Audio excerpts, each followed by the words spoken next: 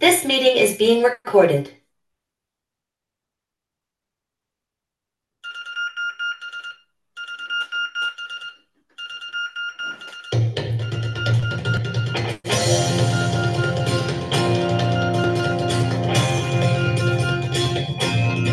I've got a smile on my face and I've got four walls around me.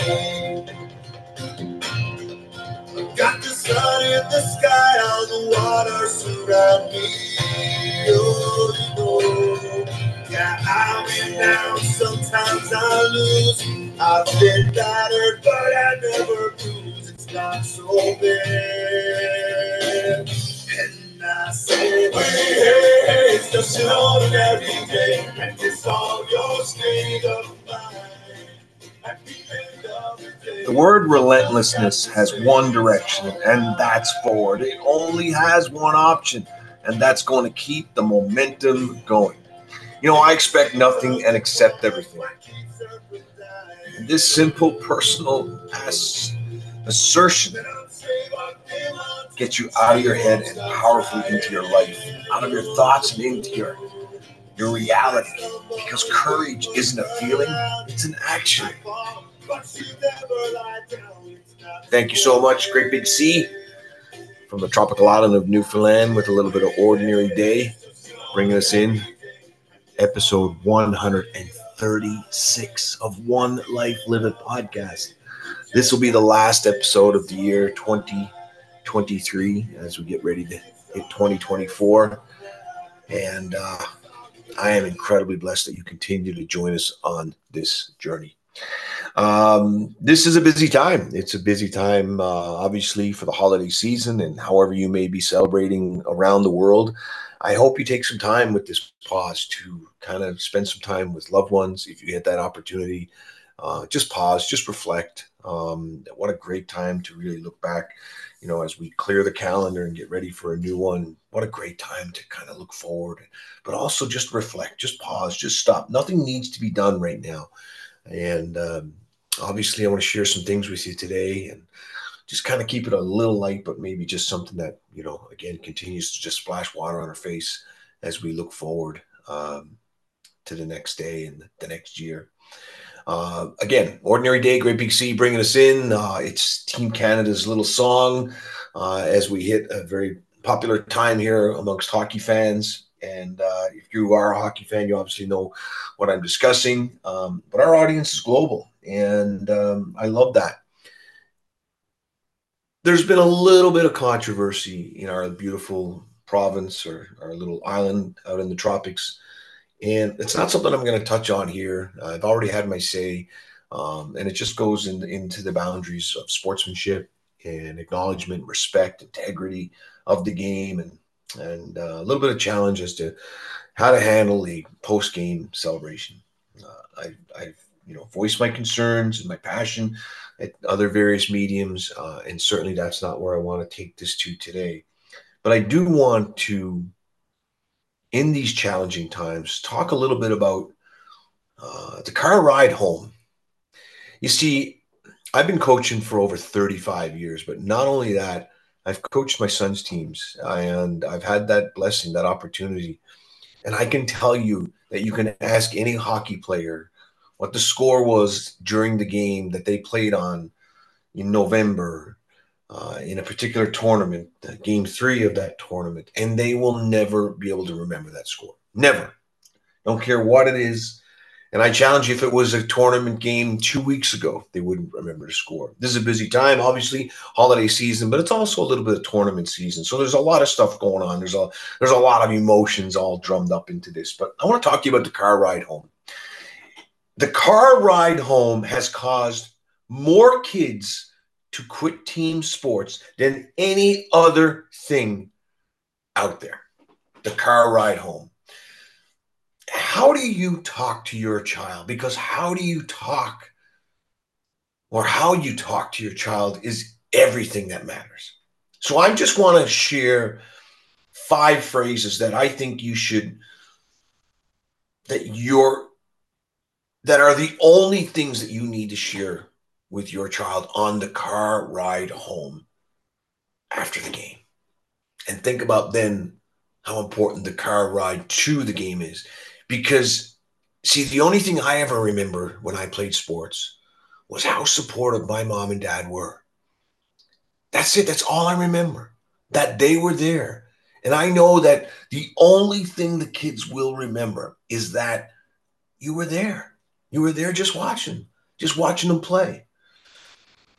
So I want to share 5 phrases that I think that if you could just embody them on that car ride home, you would do so much for that child. So just 5. Number 1, I love watching you play. I think this is the best.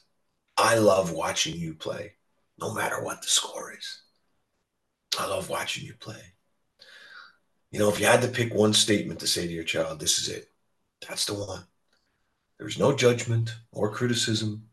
You're just letting your son or daughter know that you are a fan and that you love watching them play and compete. Nothing else is needed. Nothing. You don't have to talk about coaches' lines or who was out there during a game or referees' calls or anything like that at all. I just love watching you play. I just love it. Number 2, I believe in you. You want to build confidence in your child? Tell them you believe in them. They need to hear this from adults. One of the most important things we can do as parents is to instill confidence in our kids. It's hard enough being a kid in today's world. I mean, this is a powerful, powerful phrase to use. Let me tell you something. No matter how good you were as an athlete, you are not even close to being as good as what they are today. Overall, their skills, way better than ours. So don't think you're that good enough to not say, hey, I believe in you and I just love watching you play. Then how about just do your best? Just do your best. I mean, we're all different. We all have different skill sets. All we can ever do is our best. That's the only thing that we can control, is the effort that we put in. And this is the one thing that my parents always said to me, just do your best. I mean, teach your child to pass the mirror test. You know, the man, the woman inside the glass. If they can look in the mirror and tell themselves that they genuinely did their very best, then that is all we can ever ask of ourselves. That's it. Number 4, next play. I mean, this is a move on mindset. Don't dwell on a mistake and make another. Don't celebrate after a great play so much that you lose your focus. This teaches kids about composure and poise. It teaches them to remain in the present, not dwell on the past, and not look too ahead. That's a great life lesson. There's a reason the front windshield is bigger than the rearview mirror. And lastly, just be a great teammate. This is such an important life skill, and that's why we should just shake hands. Great teams are made up of great teammates, and being a great teammate is something that we can all control. Our world needs great teammates. So just encourage your daughter or your son to be a great teammate for their team. It is a lesson that will last a lifetime. 5 phrases. I mean, that's it. Can we share those? Can we break out of our ego state and just simply say them? But I challenge you to not open your mouth and don't say them if you don't truly believe them, because they will know. Be better. I want you to think about the surfer mentality. Think about that surfer that's out there on those waves. I want you to think about a surfer. When a surfer gets up on a wave, they enjoy the present moment. They don't thinking about the wave five ones back or the one that may be coming. They only concentrate on the wave at that moment, even though they know with certainty that that wave will eventually end. They fully enjoy this wave with the wisdom and awareness that there are always going to be more waves coming. The surfer knows that they don't have to ride every single wave that comes their way. The surfer knows that 90% of the time they won't be riding any wave, but just paddling and waiting and waiting They are aware that patience and proper positioning is all that matters for when the next wave inevitably comes along. And finally, the surfer knows that the only way to live is by putting themselves out there in the water. You can't catch any waves sitting on the shore. So that's what I wanted to leave with you. I wanted you to think about that today. Think about the importance of those little moments and those little times that you will have with your child, with your son, with your daughter. I want to thank you for this year. You know, the last few years have been so incredibly challenging, and you continue to be a part of this today, and I'm so thankful for that. And I just want you to, I'm going to ask you 11 questions.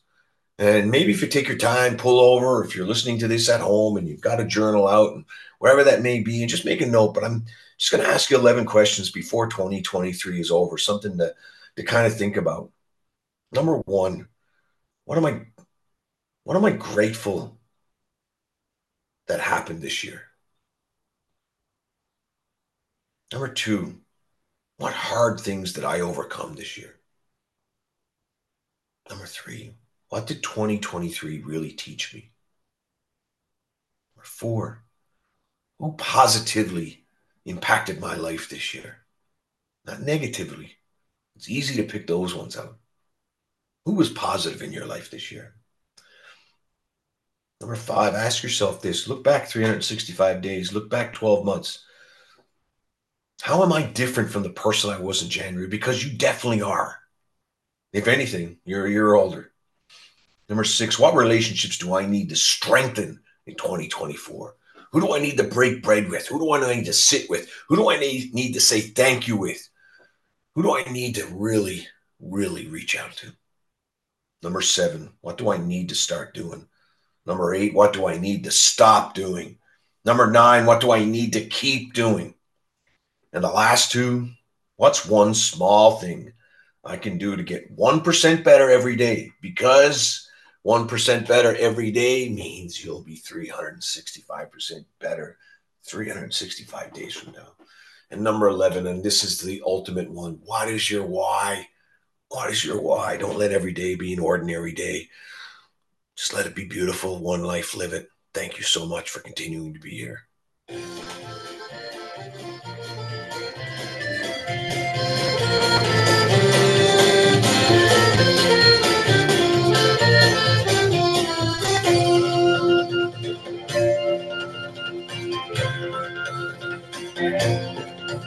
In this beautiful life, there's always some sorrow. And it's a double-edged knife, but there's always tomorrow. It's up to you now if you sink or swim. Just keep the faith that your ship will come in. It's not so bad. And I say, wait, it's just an ordinary day, and it's all your state of mind. At the end of the day, you just got to say, I say, wait, it's just an ordinary day, and it's all your state of mind. At the end of the day, you just got to say it's all right.